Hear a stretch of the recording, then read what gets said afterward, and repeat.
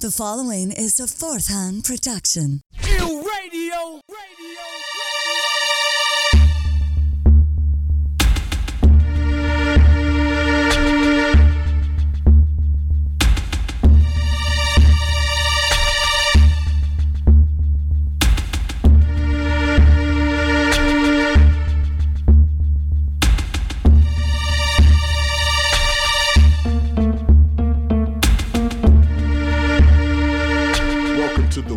Mysterious world of the Inhuman Experience, a paranormal podcast where we explore the strange and unexplained.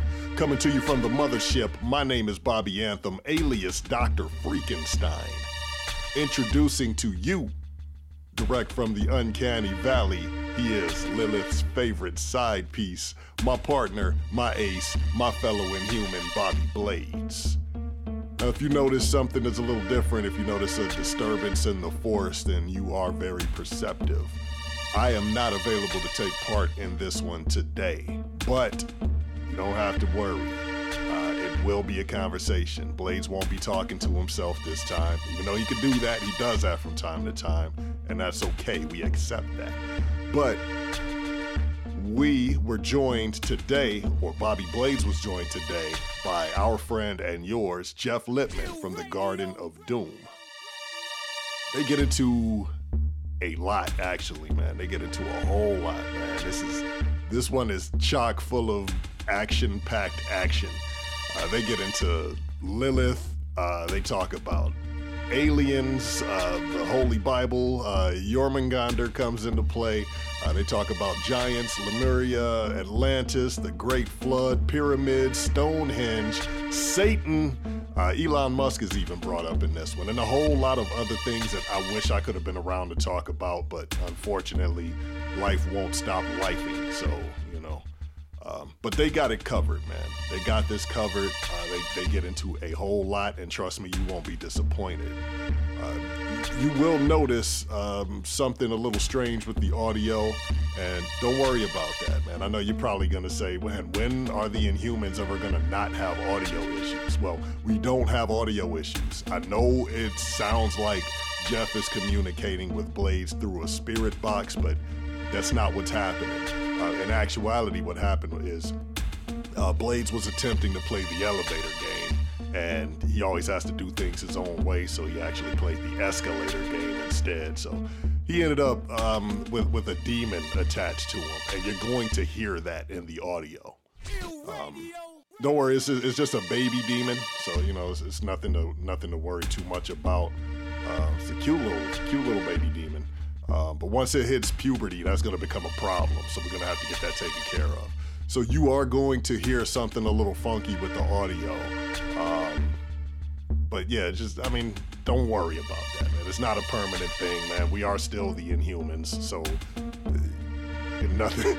And this is still the Uncanny Valley, so, you know, things are always going to be a little bit off. But, you know, the boys power through, they get through it, and it really is an interesting conversation. So I'm not going to hold you up anymore, man. I don't have too much more that's interesting to say. Blades does have a couple of announcements to make, so listen for that. And without much further ado, let's go ahead and get into this.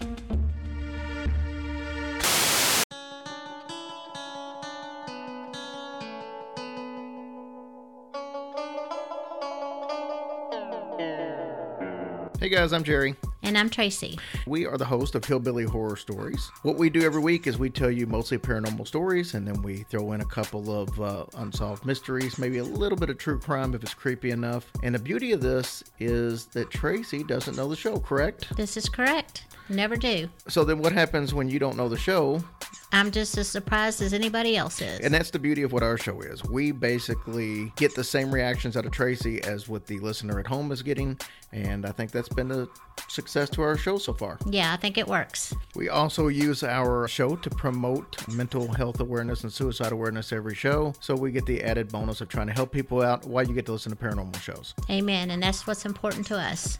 So please subscribe to Hillbilly Horror Stories wherever you listen to your other podcasts.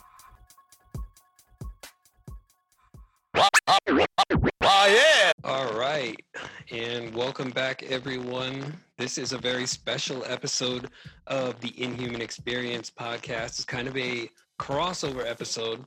I've got my boy Jeff here from Garden of Doom.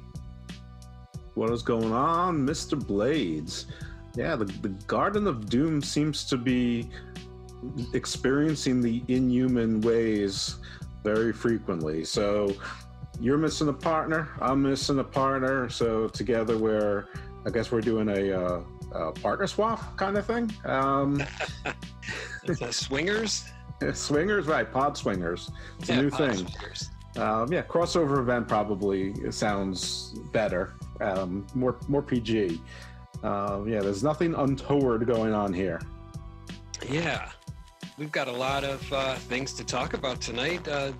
Jeff did a lot of the footwork on coming up with topics, which, as you know, is kind of a staple of the Inhumans, where we do very little research.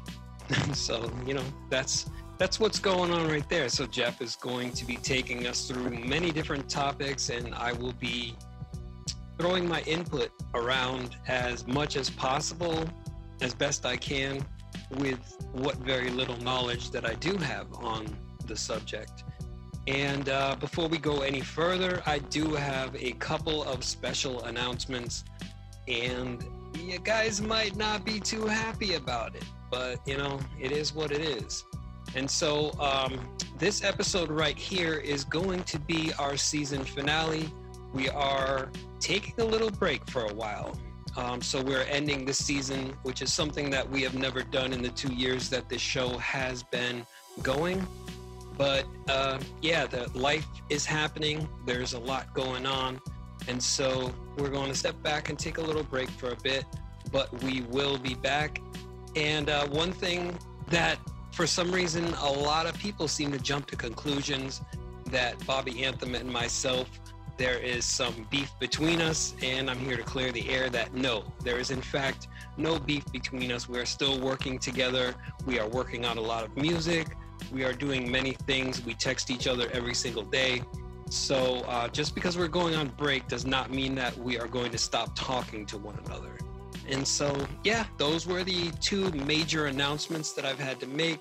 We hope you guys stick with us for when we do return. Well, I know I will. And what a relief. But to the audience, I'm hearing this at the same time you are. I didn't know that there was even a rumor of a beef between the two of you. And I, communicate with both of you fairly frequently. So I never thought that there was, but I'm glad to hear that there isn't. But I know the podcast world is sort of full of drama. But I know both you guys have lots of other projects going on and all sorts of exciting things. Hopefully most of them are good, but the world's a little cray-cray now. And, if you need to take a break, that's okay. But both you and Bobby always have a room as a guest on the Garden of Doom. And if either of you ever want to do a podcast and need a guest, I will try to make myself available if you've got the itch to put something out on your brand. So, we're even though the Garden of Doom is essentially a place of abnormality and one could say malfeasance,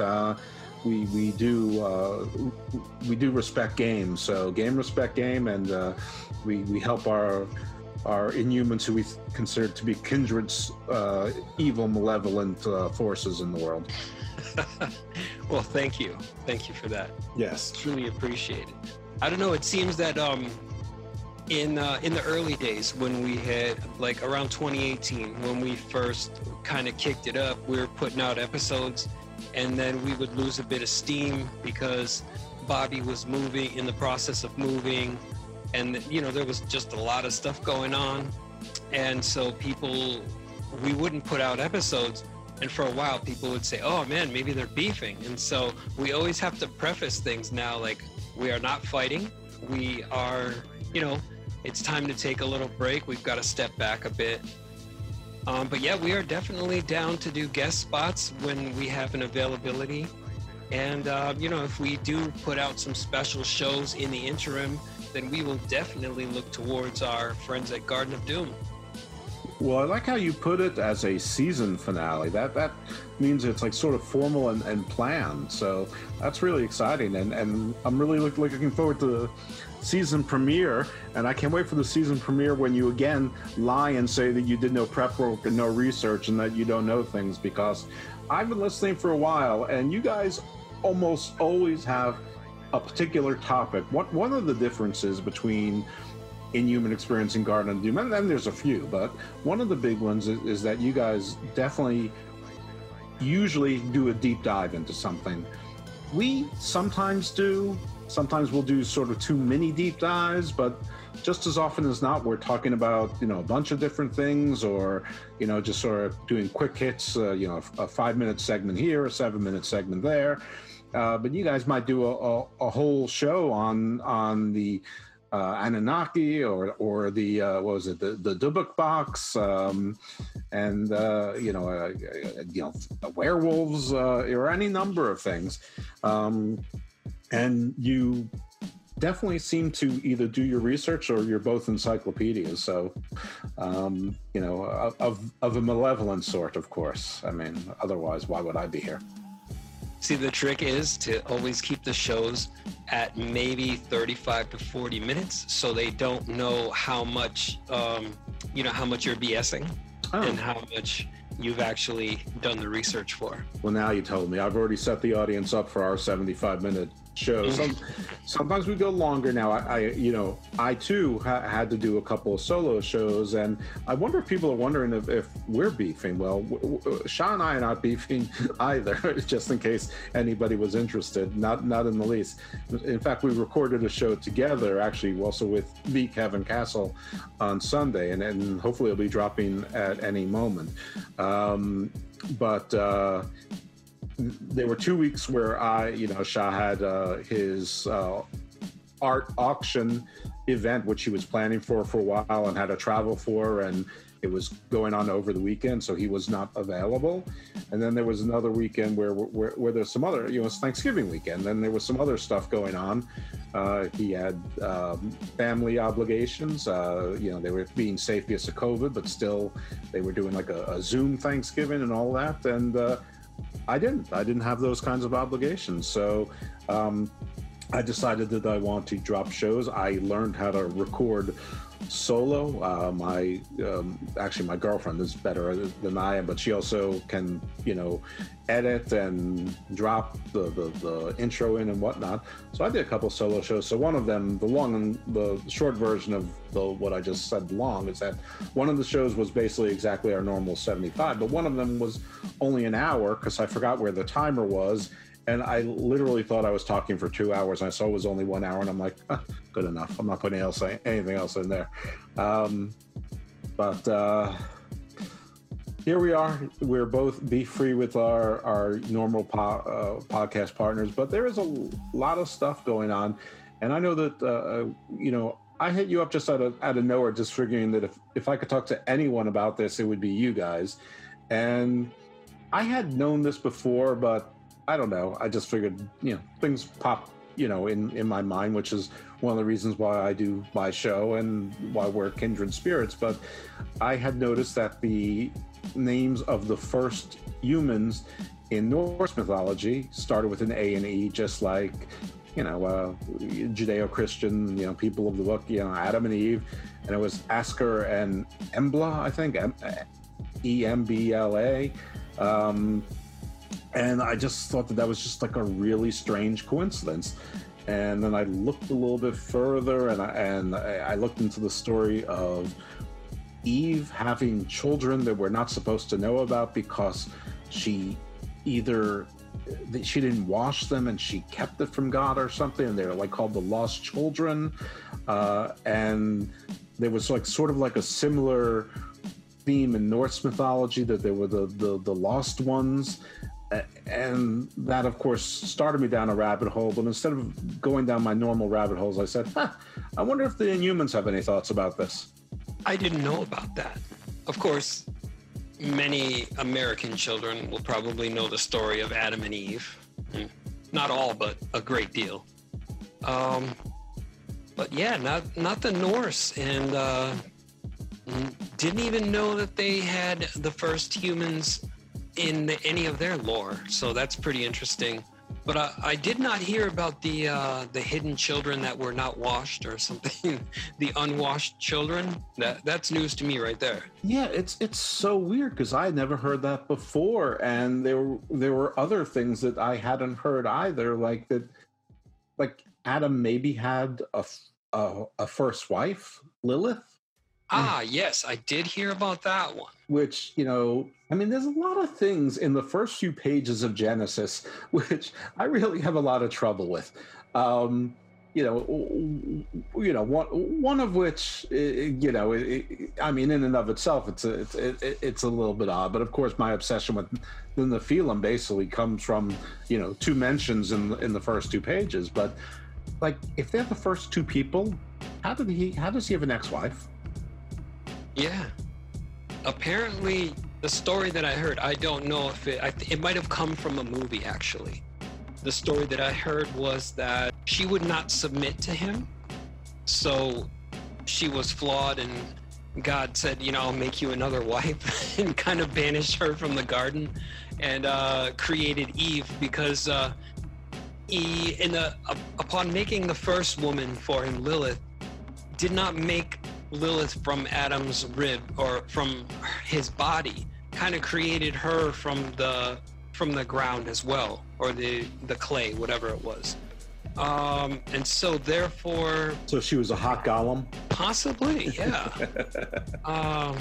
Yeah, and so she's also referred to as like the mother of monsters and that kind of thing. But again, I'm going into like stuff from TV shows and movies and stuff like that, so I don't know how much of this is based in reality. But from the story that I've heard, yeah, she was formed from the ground just as Adam was, and so they each had their own unique personalities, and then she kind of went off on her own. She had her own opinions about everything. You know how women are, they have their own opinions about stuff. I love women's opinions.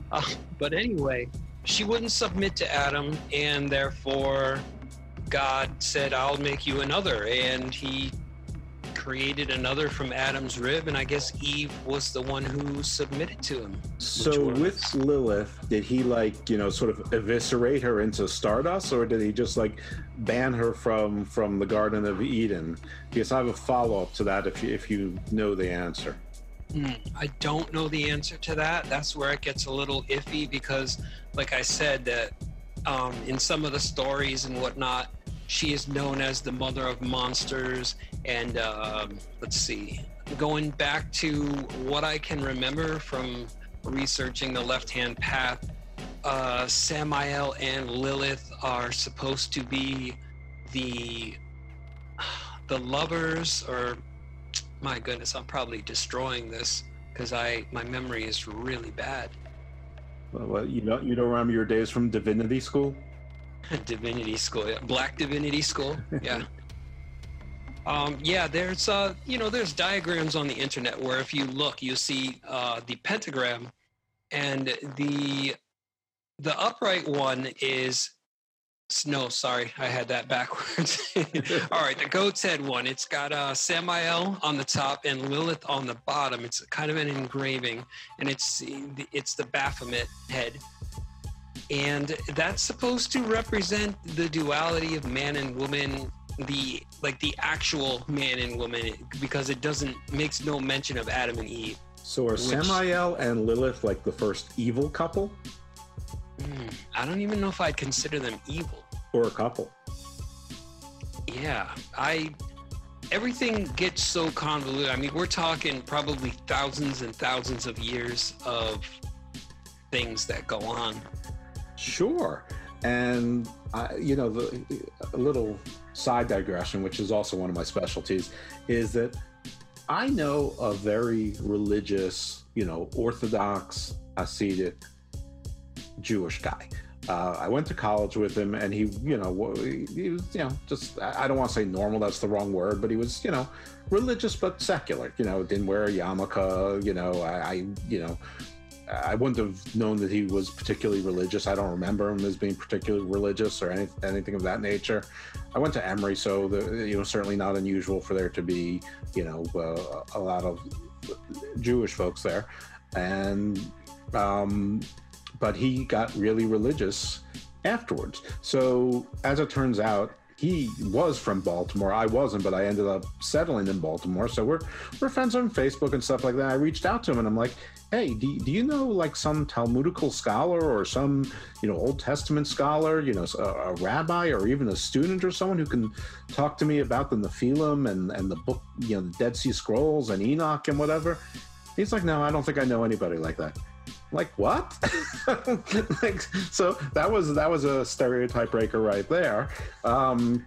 So it's hard to get some of this information, and it's also harder to get people to talk, even though they supposedly have expertise, maybe because the expertise, it's sort of subject to interpretation. I guess they don't want to get into any sort of controversy or whatnot. But the other thing that I was thinking of is this Lilith and Samael thing sort of helps me, as did the unwashed, the hidden children, who I guess were maybe sent to the same place as Lilith.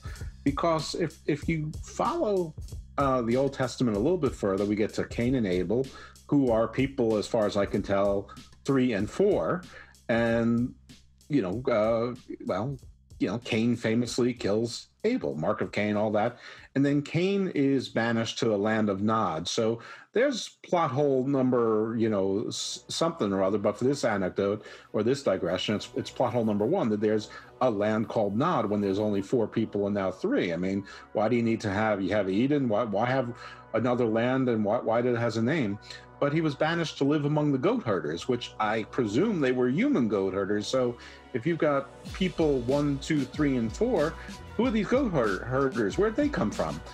Who made them? So maybe it was these lost children, or maybe it was Samael and Lilith decided to take up goat herding. So I don't know. Yeah, that is pretty interesting, because they make no mention in the book of Genesis, or where the creation story, of any other people aside from Adam, Eve, and the 2 children, right? Right, and then you have the archangel that comes down to guard Eden with the fire sword, and then you have the Nephilim, who either were other angels or fallen angels, depending on who you listen to, or they were the offspring of angels. But the Nephilim, bred with the daughters of Adam, so I guess there were other daughters named. I'm not that expert on that, and created this race of people with angel blood or giant blood. Now the giants were there simultaneously, so the order to me is not exactly clear, and I think it also depends on the interpretation. I don't expect you to be able to clear that up, but if you can, chime in. Otherwise, I'll try to take us back to the Norse.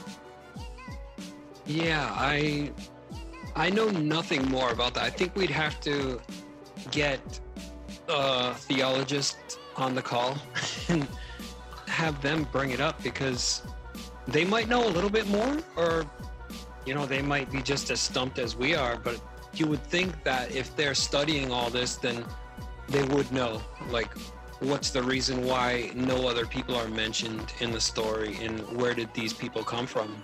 Well, if there are any scholars or students or anybody who thinks they have expertise in this, feel free to hit me up. Garden of Doom has a Facebook page, or my Twitter is IcarusFellMD. I'm happy to talk to any and all of you and hear all your different interpretations, and you can relay your version of these or related stories, and let the audience decide. I'm interested in all of them, and I'm really interested in the commonalities, but also if we can reconcile the differences. But going back to Norse, it's really interesting, because when I brought up Lilith, I had no idea about that she was made of the natural ground, because Asker, who I've also seen as just plain Ask, but I'm pretty sure there's an R at the end there, and Embla were made from pieces of driftwood. And so there's also two versions of this story that I came across. They both involve Odin. One involves his two brothers, who I've forgotten their names. The other involved Odin with two other characters who I assume to be also gods, but they're of lesser importance and don't seem to be named very much. But I think one of the brothers' name is Vili, or Vili. Anyway, Odin said, look at that driftwood. I think I'm going to make some creatures that look like us. And so he made the shape of a man and a woman. But they were just basically, wood reformed in like Pinocchio into a real boy, but without any sentience. So the other two added, sort of personality and then mobility and the other traits that make humans humans. So Odin, as was wont to do, sort of did half a job and kept moving off along. So the other two finished it up. But they also came out of sort of raw materials. Now, a lot of the Norse, and by the way, it's not just Norse, it's also the Northern Germans and the Frisians, and even a lot of the, what we now call UK mythology and Icelandic, is all the same or similar anyway. So a lot of it involves the sea. So I guess that's why driftwood is important. But wood also plays, you've got Yggdrasil, the tree of life, and Norse is by no means the only folklore or tradition or mythology or religion that has sort of a tree of life sort of at its center. There's Gaia as well. But yeah, Did the Greeks have the tree of life? I'm trying to remember something that had like the world tree, or the tree that was the tree that held up the world. What the hell is that? Am I getting things mixed up? Well, there's so many that it's almost hard not to. But you might be thinking of Shannara, the sort of like Lord of the Rings books, but they apparently took place after a nuclear apocalypse, thousands of years later, and the world. Well, one thing I'm thinking of is like Atlas, holding up the world. Sure. And I think I was, if I remember right, because this, like I said, I'm going back a couple of decades here, but I heard it being referred to as actually it's not a titan or a person. It's actually a tree that is kind of holding the world together, or holding the world up, on its axis. So that's like another thing, and I can't remember if it was Atlas or if it was something else. Well, it wouldn't be Atlas, because Atlas was a titan, but there's I think the only titan that was left alive, because that job I think was too boring for, I think it was Hercules. There's also, and I can't, hopefully you remember, but there's a religion or a tradition or a story where the earth is sort of floating around on the back of a giant turtle. Ah, yes, actually our buddy Nathan Mondor was talking about that, in the episode The People That Were Lowered, where he talks about the turtle, North America shaped like the back of a turtle or something like that. It was really interesting. Now, if that turtle gets flipped over and falls on the back of its shell, does it squash the earth and it can't get back up? That's like two problems. Wait, does that confirm the flat earth? I mean, is a turtle really flat? Their shell, I mean, it's flat-ish, but it's still got curvature to it, so... Yeah, they're kind of round. Yeah, they're kind of round. Not fully round. And I believe the Earth is still a ball on top of the, a sphere on top of the turtle shell. So, no, it's not like a pizza on top of the turtle shell. It's like a globe on top of the turtle shell. So, no, just our method of I guess... orbits is different. It's not gravity or inertia or centrifugal force or any of those great things. It's just it's Ganara. It's a giant space turtle.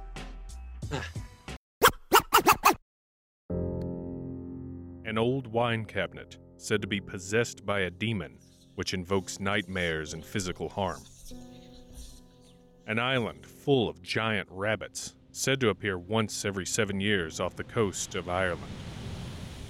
A rural family that in the dead of winter walked one by one into their barn, but never walked out. The world is full of fascinating mysteries, and the Blurry Photos podcast sheds light on the darkest corners of the unknown. With a new storytelling-focused format, Blurry Photos brings legends to life and examines if there's any fact behind the supposed fictions. Join me, David Flora, as I explore the unexplained and explain the unexplored on the Blurry Photos podcast.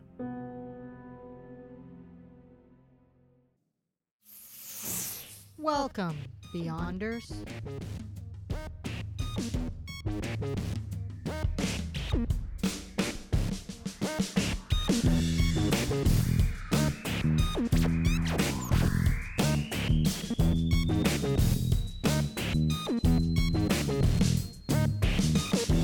How did we get to this weird place?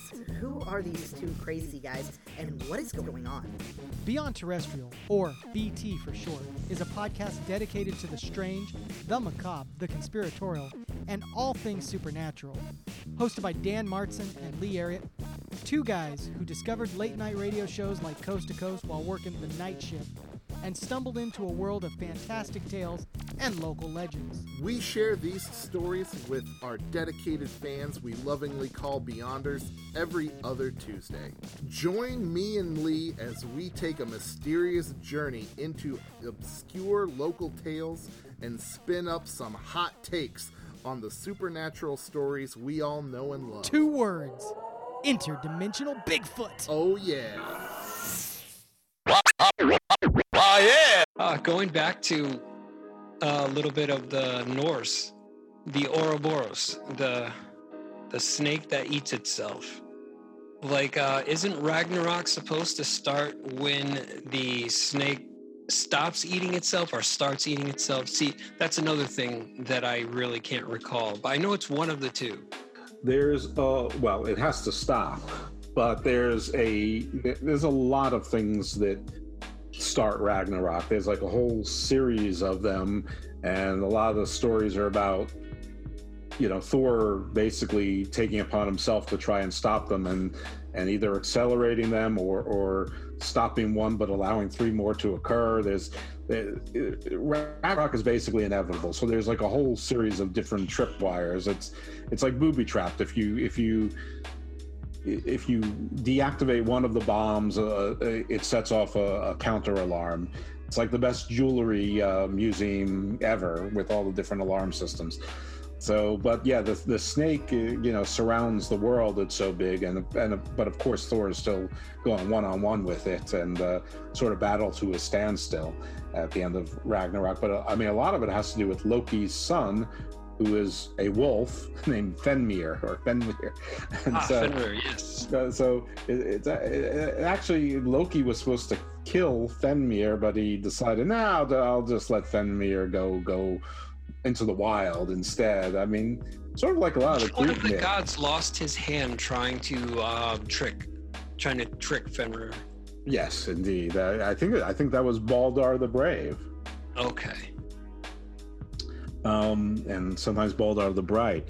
But yeah, I mean, a lot of the Greek stories also sort of start with, I'm going to try and kill my son, but instead of doing it myself, I'll have, this palace guard do it. And they say, I'll just leave it in the woods. I'm not going to smash it myself, but the wolves will get it, the jackals get it. And, instead the wolves raise it, or or some kindly shepherd finds it, and next it's Jason and the Argonauts, or it's Oedipus sleeping with his mother and killing his father.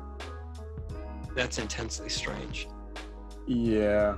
Well, you also have the same thing with Sargon in pre-Babylonian, and frankly Moses. I mean, the same thing. Sort of go child. You're better off on your own, or I'll put you in the wild, see how it goes. So a lot of actually, I mean, and the first Abrahamic test, right? Sacrifice Jacob, or was it Isaac? Yes. I want you to kill your son at the altar, and he was ready to do it, and at the last minute, of course, God intervened and said, okay, you don't have to do it. You've proven yourself to me. Yeah, I mean, God is, sort of like Ashton Kutcher in Psych or in Punk'd. It's like, oh man, you really thought I was going to get you to kill your kid? Oh, you got punked. Yeah, really, when you put it that way, or when I put it that way, it makes you question some of these items. I understand they're supposed to be parables, maybe. But speaking of the gods, you think they've been calling us with these monoliths that have been appearing throughout the world? No, I'm not too familiar with that, so you're going to have to enlighten me as to what's going on there. Okay, so like about a week ago, a monolith appeared, metallic, rectangle, sort of like from 2001, A Space Odyssey, but smaller, in a Utah desert. And I forget the name of it, escapes me now. But the Bureau of Land Management swore they didn't put it there. Somebody made a statement saying it was space junk, it wasn't alien, but nobody could confirm what it was. And if it was space junk, it didn't have any burn marks and landed exactly upright, symmetrically. And then it disappeared overnight, and a nature photographer said that they saw who did it, and it was, basically like a modern version of the Men in Black. And then someone else said, no, it was just a bunch of hikers that took it, and a bunch of other stories. But so the Utah one disappeared, and then one appeared, I may have the order of this wrong, but one appeared on the other side of the world in Romania. Now, I have read some reports that the one in Romania wasn't quite as well sculpted and may have had some screws in it, so it may have been, human made. And then another one appeared, I think, in Colombia, and one in California. And then the one in California was taken down by sort of like religious advocates who said Christ is superior to aliens. And of course, they added in both illegal aliens and outer space aliens and replaced it with a cross. And then, like, they've sort of been popping up, I think one in the UK, and a bunch of these are likely, planted by people. People put them there as a prank, or to get attention, or as a tourist kind of thing. But a couple of them don't seem to have very good explanations. So you may want to check that out, because it seems to continue. Now, the one in Colombia, by the way, was golden, where the others seem to be more of a cobalt kind of granite kind of metal. Yeah, I'm gonna have to look into that. Yeah. In other alien news, the former head of the Israeli Space Agency, his name is Richard, I'm gonna botch this too, Richard Hanania. He said that the Israeli Space Security Program says that aliens exist, but that the Israeli Space Security Program, anyway, doesn't think the humans are ready to communicate them. So really only the governments of the United States and Israel should. And he further went on to say that President Trump found out about it and he was going to go public with it, and they convinced him it was too big. I'm sorry, Richard Hanania is the journalist who published this. The person's name is, this is a much more Israeli-sounding name, Yediot Aharonot Ished, maybe? There's a comma after Aharonet, so I'm not sure if that's where he's from or a title, or if that's a last name. I really don't understand. But this guy, he's not a well, I was going to say he's not a quack. I can't say it for sure, but he was the head of Israeli Space Security Program for nearly 30 years. And he's a 3-time recipient of the Israeli Security Award. But he also said that Israel and the U.S. has been dealing with aliens for years, which, to a normal show, that's laughable out of hand. But to our shows, or at least mine, that of course is consistent, and I want to be known that if anyone's listening, I'm ready to collaborate. Yeah, well, that is consistent with what we've been hearing since almost the beginning of 2020. With all the other crap that's been going on and then they declassify first the UFO footage, and then what was it, a few months after that, they actually said that the crafts were not of this Earth? Yeah, no, they have confirmed non-Earth-based technology, which right. I don't know what that can mean. Now, this guy is 87 years old, so I mean, he could be a crazy old man. Maybe something snapped. So listen, I don't want to bring your show down with mine. Hey, we're only speculating. That's all we can do. We've got no facts to back any of this up. Right. He also talks about that there might be a secret underground base on Mars, which is crazy because I read something that researchers said that aliens may have existed in Mars. Now, they were talking about millions of years ago. I think they might have said actually 4 billion years ago, based on heating patterns of the sun and cooling of the planet based on distance. I don't know how they come up with these numbers, but they did speculate that if the aliens lived there even then, it would have been underground where the magma would have provided the heat, and there was underground rivers and water down there, or seas, to provide the water. So it's funny that or serendipitous, he says that there's a secret base on Mars where there's both American and alien representatives. But of course, it did coincide, according to this gentleman again, who it does look like his last name is Ahead or Ahmed, that this coincided with Trump's creation of the Space Force as the 5th branch of the United States Armed Forces. So, there you have it. There's action and a reaction. So, hey, there's something. Yeah, and I think Elon Musk said people will be going to Mars as early as 2030. I read that somewhere, I think online, actually. Well, Elon Musk also said that he would consider himself to be if he got there first, he could declare himself the king of Mars as well. And I guess there's really nothing to say that he's wrong. Hey, the first one there. I guess it's dibs. Pretty much.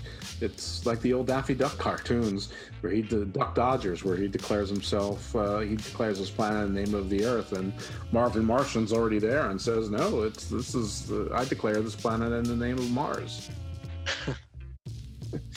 Yeah, pretty much. I mean, if you get there first and plant your flag, how are you going to contest that? I mean, that doesn't really fall under the jurisdiction of anything. I mean, no, it does not. All the rules are thrown out the window there. Yeah, I mean, we have enough confusion in the oceans and in the Arctic and the Antarctic, and listen, we have enough trouble when you're navigating the state road to get to the military base, which is federal, to figure out who has jurisdiction. There was a case, I don't know if you remember, that a few years ago that like these duck boats went down, but it was the captain or the pilot was negligent, and by duck boats mean the touristy ones, not like they were hunting ducks or anything.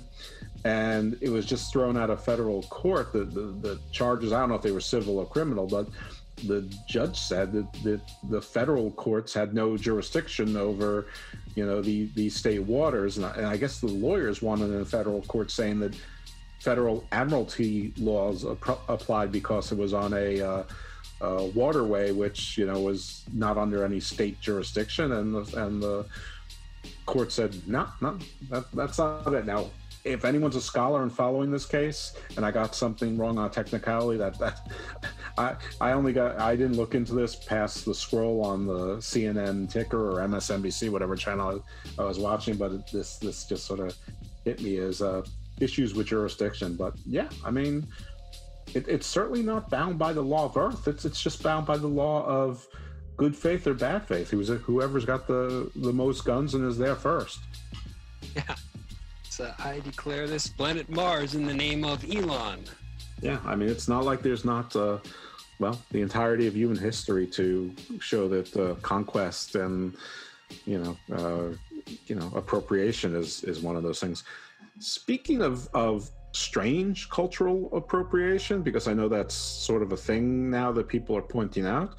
But as it turns out, the DNA evidence has revealed that the origin of the Stonehenge builders, and not as forced labor, but as the inspirations for Stonehenge, and likely a lot of the other henges found throughout the UK, were not Celts, they weren't Gaelic, they weren't even Caucasian. They were Turkic peoples who had migrated to Britain some 6,000 or 7,000 years BC, which actually sort of makes sense, because the oldest cities that they're finding, going back to 12 and 14,000 years old, are in Turkey, and a lot of the structures are similar. They're actually superior in Turkey to just circles, but it does sort of explain sort of the commonality that people sort of wandered. I guess they lost some of their Turkic nature over time through, breeding over the eons. But I just thought that was really a little bit cray-cray as well. That took me by surprise. Yeah, the last I heard of it was that they didn't know who built it, and there was a lot of speculation that it was built by people, aliens, basically. Yeah, there's still, there's plenty of theories as to how they got the big stones there. They've got the I think they call them the lentils and the capstones, and they're made of different type of stone, and some have been identified from quarries some 90 miles or kilometers away in Wales. So they had to cross over, basically a mountain range with these rocks without, tools, and it was sort of beyond what horses could do. So, but there's theories on how to make it possible, but this doesn't go anywhere to necessarily answer that. But I there was a time where I read a bunch of different books on Stonehenge, and there were a few different theories, and some were like, but basically they feel the prevailing belief is that the construction took place over 500 to 1,000 years, and not like in one or two generations. So it makes it a little bit easier to wrap your arms around. Yeah, and the thing with that too is not the same as the pyramids, where people were working to do that, but those the stones at Stonehenge didn't weigh as much, so they might have been a little bit easier to carry, a little easier to lift. They had the pulleys and stuff like that where they could pick them up. So it's not that far-fetched to think that, yes, people actually put that together. Yeah, the pyramids, I would say, are definitely more of a phenomenal, because they were, they were geometrically sound. They were a much larger scale, and they also basically engineered with the chambers inside. There was also another story on, speaking of pyramids, but not the Egyptian pyramids, the Aztec pyramids, which, and it looks like more and more of the pyramids throughout South America and Mesoamerica, maybe as old or older, maybe significantly older than Egypt. But there was an Aztec legend that says that there were 7 giants, and they built the pyramids, which, I mean, me about giants and Nephilim and Anunnaki and all that, all being one and the same, and maybe being ancient aliens. But so they had 7 giants, and they have names, but the one in particular is I'm going to say Exhua, but it's Xelhua. If anybody wants to look, I'm going to call it a him, but gender is not specific in giants that I know of.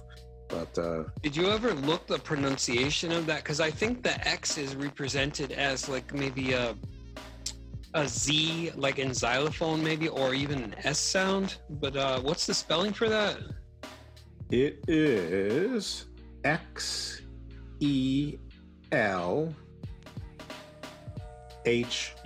So Zelhua or Zelhua.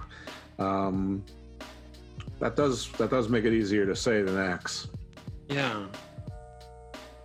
Because I'm looking for a pronunciation.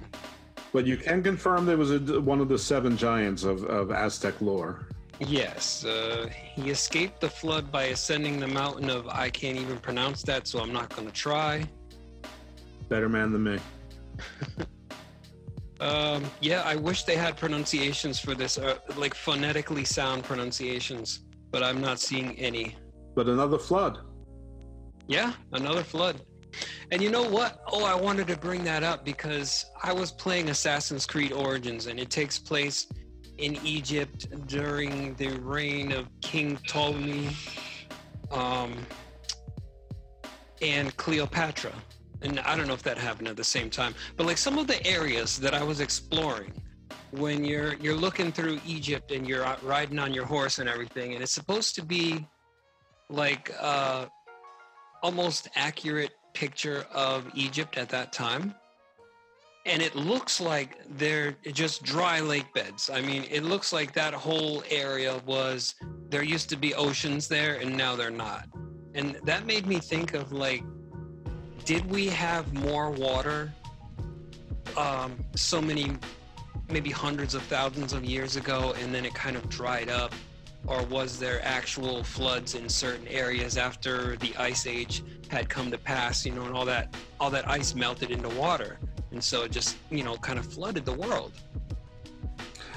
Well, I think that you have both, and I think it depends on where and when you're talking about.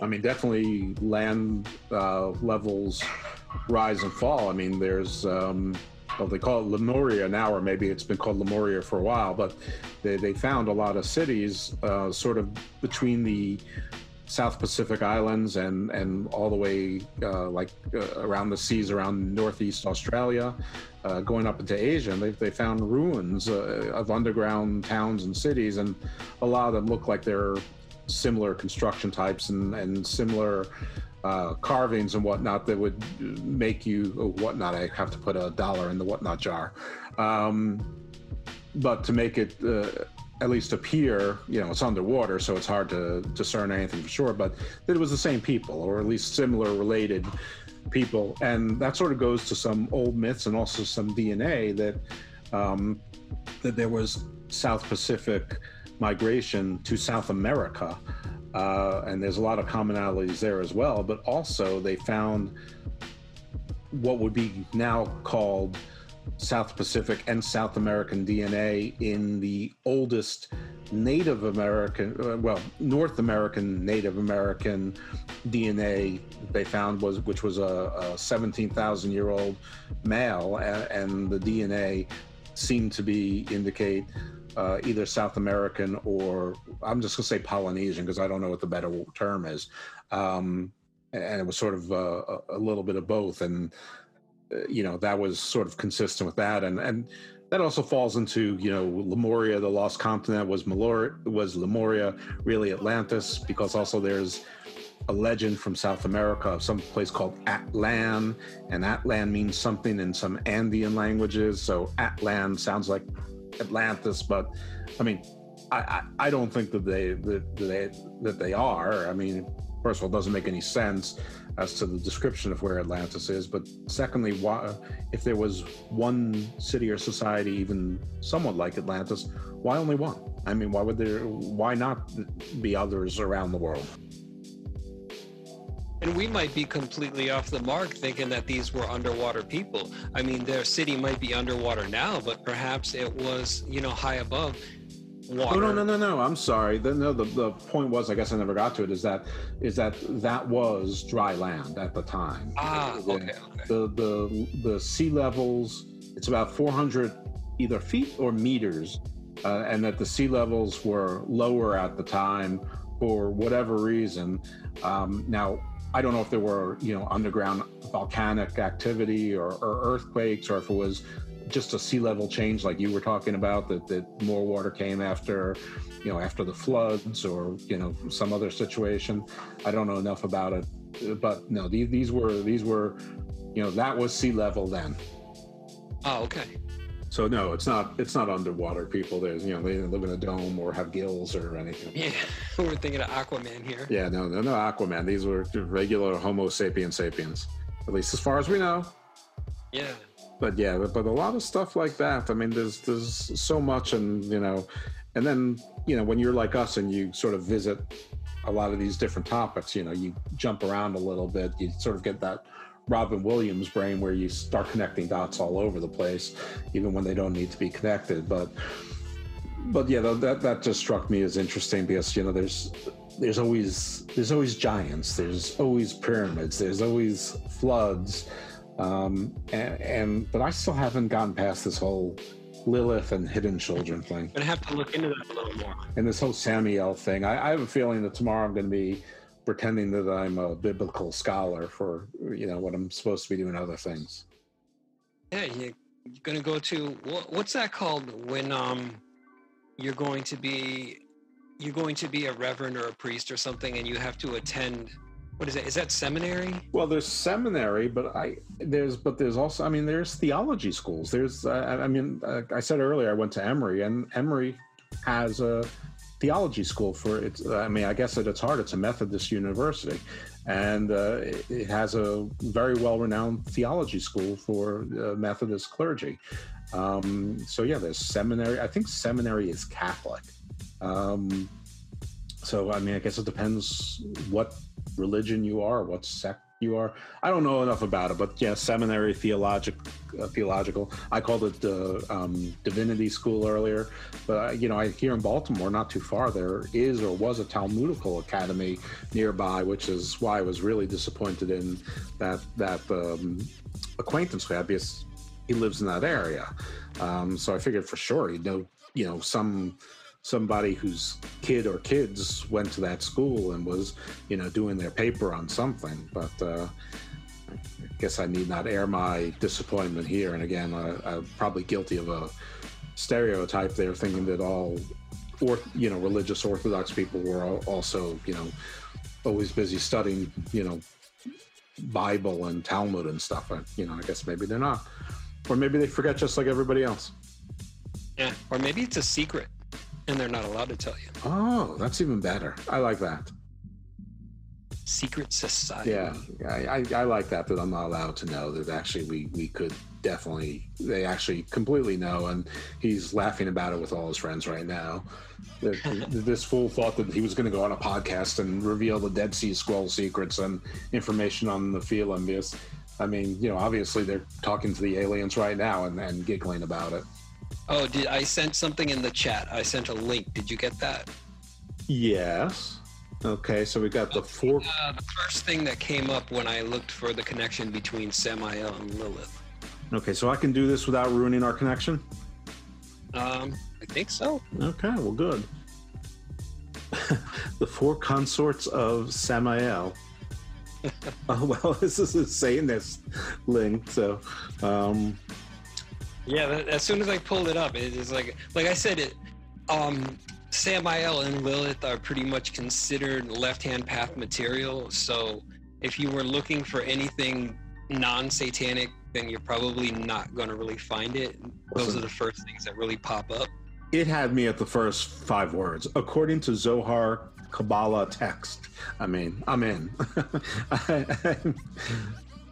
Yeah, this is for me. So 4 women who mated with the archangel Samael: Lilith, Agrat Bat Malat, Elsheth Zenumin, and Nema. I think I've heard Nema before. Nema, the princess of hell. 3 were said to have already been fallen angels, while 1 was a mortal woman who fled the Garden of Eden as a demon due to whispering a secret name. And I'm guessing that would be Lilith. Could be. They became the queens of hell, and all 4 have begot with Samuel. I think that means having kids. All but Lilith bore children. Lilith instead spawned offspring called Lilim or Lithu. I wonder if that has anything to do with Cthulhu, Lithu? Even though it's an I, not a U, but, maybe. Children of night terror. So there you go. There's your mother of monsters. Yeah. The others' offspring, it's missing an apostrophe somewhere, were called the oracles of divinity. Well, we don't expect our Satanists to be grammar kings. they don't subscribe to the laws of Earth either. The oracles of divinity and sacred prostitution. Wow, that just went to a very weird place. Yeah, very quickly as well. Lilith apparently is the most well-known succubi.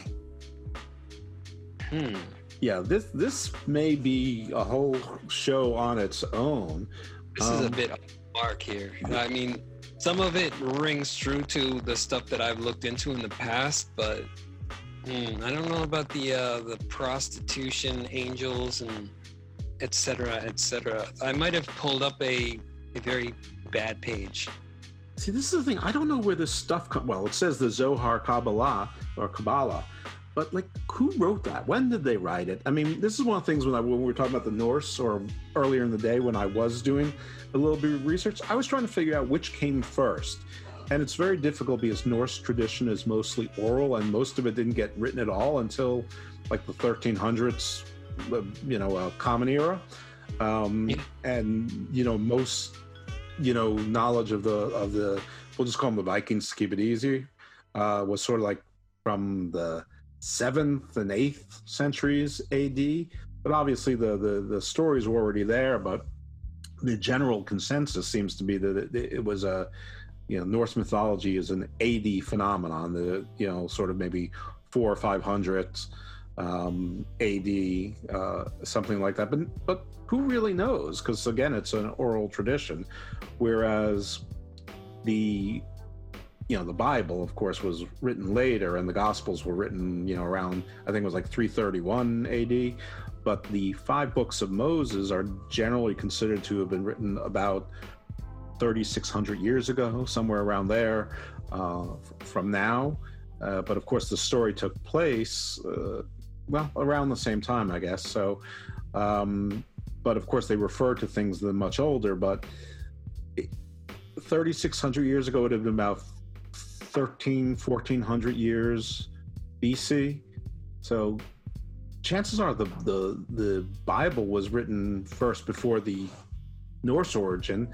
The question is, did it make its way up that far north to, who copied who, or is it just a coincidence, or were, two of the first visitors, 20,000 years ago named, A&E? Yeah. Well, one of those things that I think about, I go back to my school days where I think it was our science teacher or the geography teacher, whatever. They used to tell us that, the tectonic plates shift and move at certain points in time. And so the Earth looked a whole lot different, even 30,000 years ago. So lands may have been closer together or all a part of one another. And traversing that distance would not be the same as we're looking at it today. I think that's sort of right. I think that tectonic plates move a lot more slowly than that usually, but sea levels and climates were very different. So it is entirely possible that there was much more land, like, Lemuria, like there might have been more land connectivity between, what we think about as Australia now and Southeast Asia. And there's no reason to think that didn't extend further east, into the, what are now South Pacific Islands. And, maybe all those islands weren't islands, but the ones that were easy sort of rest stops to make their way to South America. And who's to say that there wasn't other sort of land that was, that was at what was then sea level, that's now below sea level, because we haven't explored, even close to 10% of the ocean, let alone the ocean floors. So who knows what else is down there. But I am definitely going to spend more time reading this page of this site, and I have a bad feeling that this is going to take me to lots of other pages as well. But maybe I'll find the not satanic version of it as well. Not because I'm trying to avoid the satanic version, but there may be another version as well. Maybe a less gothy type version of it. Yeah, well, I don't mind the goth. I'm just confused as Samael is so there. I mean, the one person who's not named here is Lucifer. I mean, I've in skimming this page, I haven't seen the word Lucifer anywhere, and Lucifer was the, you know, big archangel, and, you know, Lucifer is Satan as far as I know. Yeah. See, I don't know that. I would think he would come into play in this story somewhere. Maybe not, though, especially if Lilith was the first wife of Adam and Samael is one of the angels who came down to mate with the daughters of man. Yeah, it could be an entirely different story, like an entirely different book. Yeah, I mean, you're absolutely right about that. Here's something that, and I don't know that you know the answer to this too, but here's a couple different things I've heard. So, again, all this, you know, war between Lucifer and God, you know, it's not really in the Bible. It's sort of in other places. You know, and, you know, the Dead Sea Scrolls apparently have some information. The Book of Enoch has some information. The Zohar, Kabbalah has some information, and there must be others as well. You know, everyone has the legends about what's in the Vatican libraries and the Library of Alexandria and Templar libraries and whatnot. There I go with whatnot again. Another dollar into the whatnot jar. But so here's what I heard, is that there were three groups of angels. So there were God and, you know, his angels, who, you know, the good guys. And then there were Lucifer and his angels, which, you know, now, you know, they lost. They went to the underworld, you know, hell, and they're now demons. So what I'm not clear about is if there was a third batch, because I heard that there was a third batch and they were the Nephilim, and they initially sided with Lucifer, but then changed their mind and said, no, God, we want to come back to you. And God said, no, you know, you betrayed me, but, you know, I'm not going to send you to hell. So I'm going to stick you down on earth. And they were the Nephilim. So they were basically fallen angels, but didn't fall all the way. But others say, no, the Nephilim are the offspring of the angels and the daughters of Adam. So that's part of my confusion, because I've heard both stories and I'm not sure which one is true, because I didn't go to divinity school. Yeah, there's so many variations of it. It's confusing and you get tangled up in the weeds very easily. I know I do. I would think that something that big, there should be some sort of consensus. I mean, even if it's nonsense, that just, you know, some popes in the, you know, 600s agreed that, you know, some popes, there's one pope at a time, but, you know, the College of Cardinals or whatever decided upon one version and decided that was canon. Maybe there is one and I don't know it, but I mean, I have looked. I haven't looked, but when you consider of the considerable amount of religious denominations that fight amongst each other and are always at each other's throats, and they've got their own versions of the story, it's a little hard to kind of nail one down. This is true. You make a good point there, Bobby Blades. That's why you cut like a knife. Does anyone ever come to you and say the blades itself incites violence? Nope. Yeah, that's a great quote from Homer. It's from the Iliad. Ah, okay. That's one I've got to get to reading again, because I haven't read it since my junior high days. Good luck with that. It's about 1,100 pages long. But yeah, the quote is, "The blade itself incites violence," which, you know, is, you know, holds true today as equally as it did then, maybe even more so. And you can expect people to be on the offensive or the defensive. That can be the name of this episode. The blades itself incites violence. Maybe so, yeah. See, I have to remind myself to do this, because the two shows I recorded myself and put up, first of all, I didn't change the episode names. One time I forgot entirely. The other time I did put an episode name, or I think both times I didn't remove the file, whatever those combination of letters are that tells you it's a computer file. So that's on there. And both times I forgot to do a show description. I did see that. Yeah. Yeah. Like a solo. Shaheen was, if there's any beef between me and Shaheen, it's about that. He was none too pleased with my failures on that. And it's like you gotta name the MP3s, man. Yeah, I was just so proud of myself for actually getting them done and posted, within 24 hours of recording them. And one of them, I botched the first recording, so I had to do the whole show over again.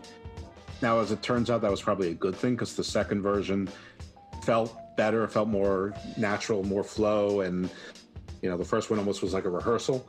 But still, that was a good part of my Sunday. I doubled the amount of time I was planning to put on it. But I don't know. But I'll get there eventually, I suppose. And by the time I get there, we'll switch platforms. Yeah, with that, I think we're going to get started and wrapping things up, though. Oh, yeah, that's cool. Yeah, we've been riffing a long time here. And then very interesting conversation, probably more questions than answers, but that's okay. That's sort of the nature of the beast of this type of show. Yeah, definitely a lot more questions, but we always tend to ask more questions than we get answered, as I found. That's okay. I think if we came up with answers that were definitive, we'd be liars because, as you said, there's so many different versions and there's so much, telephone played over. I mean, in some cases, millennia, and in a lot of cases, pre-written history millennia. So I think we get a pass for that. Yeah, and if we did have the answers, we would probably be in trouble because we know things that we're not supposed to know. Well, or we would be overlords and probably not doing podcasts for free. No, we'd definitely be pulling in the money for that. Yeah, in souls at least. So yeah, I'm going to shut up now and let you do your normal closing routine. Well, actually, I was going to hand it over to you so you can plug your show, plug whatever it is that you need to plug. You are a gentleman and a scholar. Thank you, Bobby Blades. First of all, I would like to thank Bobby Blades and Bobby Anthem for their courtesy in inviting me onto their fine show. I have two podcasts. One is called Garden of Doom, which is a kindred spirit to this show. So if you like the Inhuman Experience, I think you're going to like Garden of Doom as well. And, I don't think either one of us thinks that you need to choose one. We're different shows. We cover some of the same topics, but also different topics. And, they do more of a deep dive usually. We're more of a magazine show, sort of a variety, and we sort of jump around a little bit. But I also have a pro wrestling podcast. If you're interested in pro wrestling, it's called Hammerlock Hangover. And we have about 7 episodes and people are enjoying it, getting a lot of good feedback. And we cover the basics, but we also do deep dives sort of into business and sort of legal aspects involving wrestling. So we're, if you already get your Raw and SmackDown and Dynamite reviews and whatnot, there's whatnot again. We'll do a little bit of that, but we're going to focus on the big stories, but we're also going to cover things like guilds and unions and contracts and lawsuits and get into some facts. And also we do news around the world. So we try to give you some stuff from some of the smaller promotions so that you're sort of up to date with shows, because you probably can't watch 93 hours of wrestling a week. I am also part of the Unpopular Review Network, which is a YouTube, Facebook, visual podcast, so to speak. So I'm on a couple shows there a week, usually the AEW, Dynamite, NXT review show, Wednesday nights, usually goes on around 10:15. You can watch it live or later, of course, and I'm on some other shows as well. That's really good for now. I already said Twitter, Icarus Fell MD, Garden of Doom, and Hammerlock Hangover both have Facebook pages, not groups, but pages. So feel free to hit me up at any of those places. Thank you. All right, so I'm going to start off on behalf of Bobby Anthem. You can check him out if you haven't had enough of him as it is. He is on Saturday Morning Cartoons. That is Morning with a U. He has his own segment there. Planet Raconteur, they just wrapped up their first season, but it's definitely a must listen. They tell stories of the sci-fi and the strange and just generally awesome stories that are acted out by Bobby Anthem and Papa Dave, and it's produced by Yuck Nasty. There is also in the works, I was talking to him about this the other day, trying to get him a podcast host for the Anthology, which is a hip-hop show with his good friend Anthony. So he's Bobby Anthem, his friend is Anthony, and they are the Anthology. And they revisit some, I'm thinking it's 90s hip hop. Yeah, because Bobby doesn't really listen to much more than that, which is, it's, our generation. We grew up in the 80s and 90s. So yeah, they covered 90s hip hop, I believe. Also, there is Inhuman Cafe, which is Bobby Anthem, Jay, and myself. It's a cornucopia, a show where we just kind of get together, shoot the shit, talk about movies, talk about TV shows. Sometimes we talk about, what we did as kids, just life stuff, pretty cool. It's a lot of fun. Love doing the show with those guys.